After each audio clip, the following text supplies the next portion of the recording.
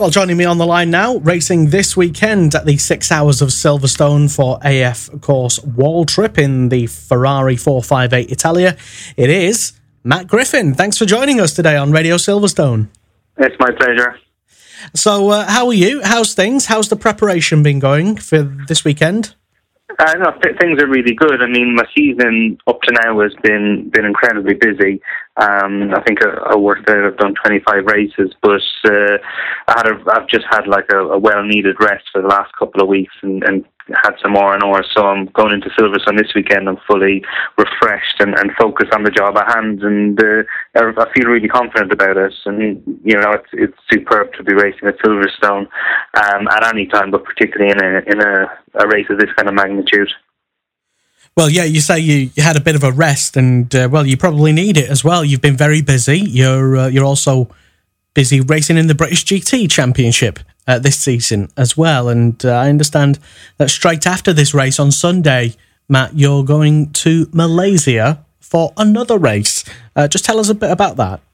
Yeah, no, it's you know, my season's been crazy up to the summer break and had a couple of weeks off, and now it's absolutely flat out again. Obviously, this weekend we've got the World Endurance Championship, and then on the Sunday night, myself and Jean-Marie Bruni, who's a fellow Ferrari and AF Corse driver, both of us will be, the minute the race finishes, pinging down to Heathrow, jumping on a plane and going to Malaysia.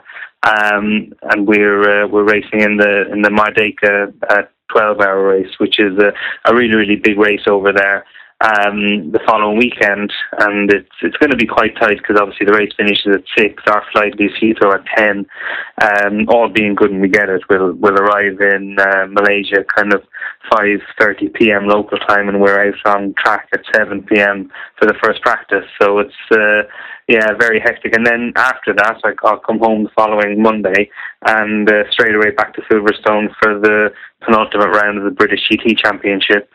So very, very busy again. But like I said, after a little bit of a rest, I'm kind of well up for it and feeling very motivated for sure.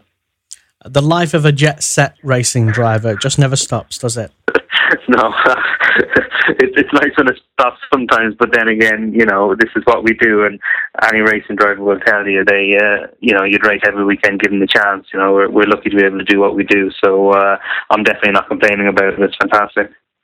Well, just going back to this series in the World Endurance Championship, you made a big impact in your first race earlier this season, and you've been, I suppose, getting yourself noticed on the international stage in the World Endurance Championship. How confident are you that you can put in a very good performance this weekend? Yeah, I'm really confident because at Spa, which was the first World Endurance Championship race I did this year, we were running very, very strongly, and we're looking definitely in with a good shout of the win. We had an electrical problem in the last hour of the race, which demoted us to third, but we were very, very quick. And then at Le Mans again, we were very quick, and again, really in contention for the win, and we had to retire due to an accident.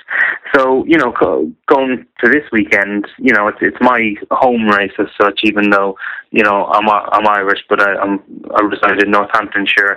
It's, I'm massively confident going forward. I know Silverstone very well, and I feel like, you know, it's endurance racing, so you can never say, you know, we think we're going to win, but definitely we're in with the shout of winning. We've got a very, very strong team, very strong car, and a very, very strong team of drivers as well. So having done the Le Mans 24 hours, and that was the last race in this series, in fact, what's the difference in sort of preparing your body for that 24-hour race to only just doing 6-hour race? I mean, how long a stint would you do? Yeah, well, I'll probably do between 2 and 3 hours of the race, depending. Basically, with 2 pro drivers and 1 amateur. The amateur will do, I think, actually has to do 75 minutes, and then the rest will be split amongst the 2 pro drivers. So it depends which way it works out. At Spa, I did just under 3 hours, and the other pro driver did 2. And most of the time, we'll do single stints, whereas Le Mans quite different. You know, you want the drivers that are out of the car to get a break as much as possible. So you'll double stint almost every time. And also, Le Mans as a circuit, while it's a very challenging circuit, it's not physically particularly challenging, where Silverstone is, because there's a lot of, very fast-flowing corners, particularly the new section at Silverstone. You don't really get much of a break. So physically, Silverstone is harder, but obviously the race being 6 hours means that overall it's not as physically taxing. But as far as preparation goes, it's the same, really, to be honest.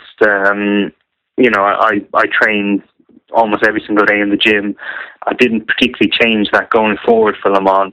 I went to Le Mans very, very fit. Since then, I've had another 24-hour race at Spa and a few, 3 or 4 other races. So for me, it's just an ongoing thing to keep my fitness at a level, which I managed to do quite well.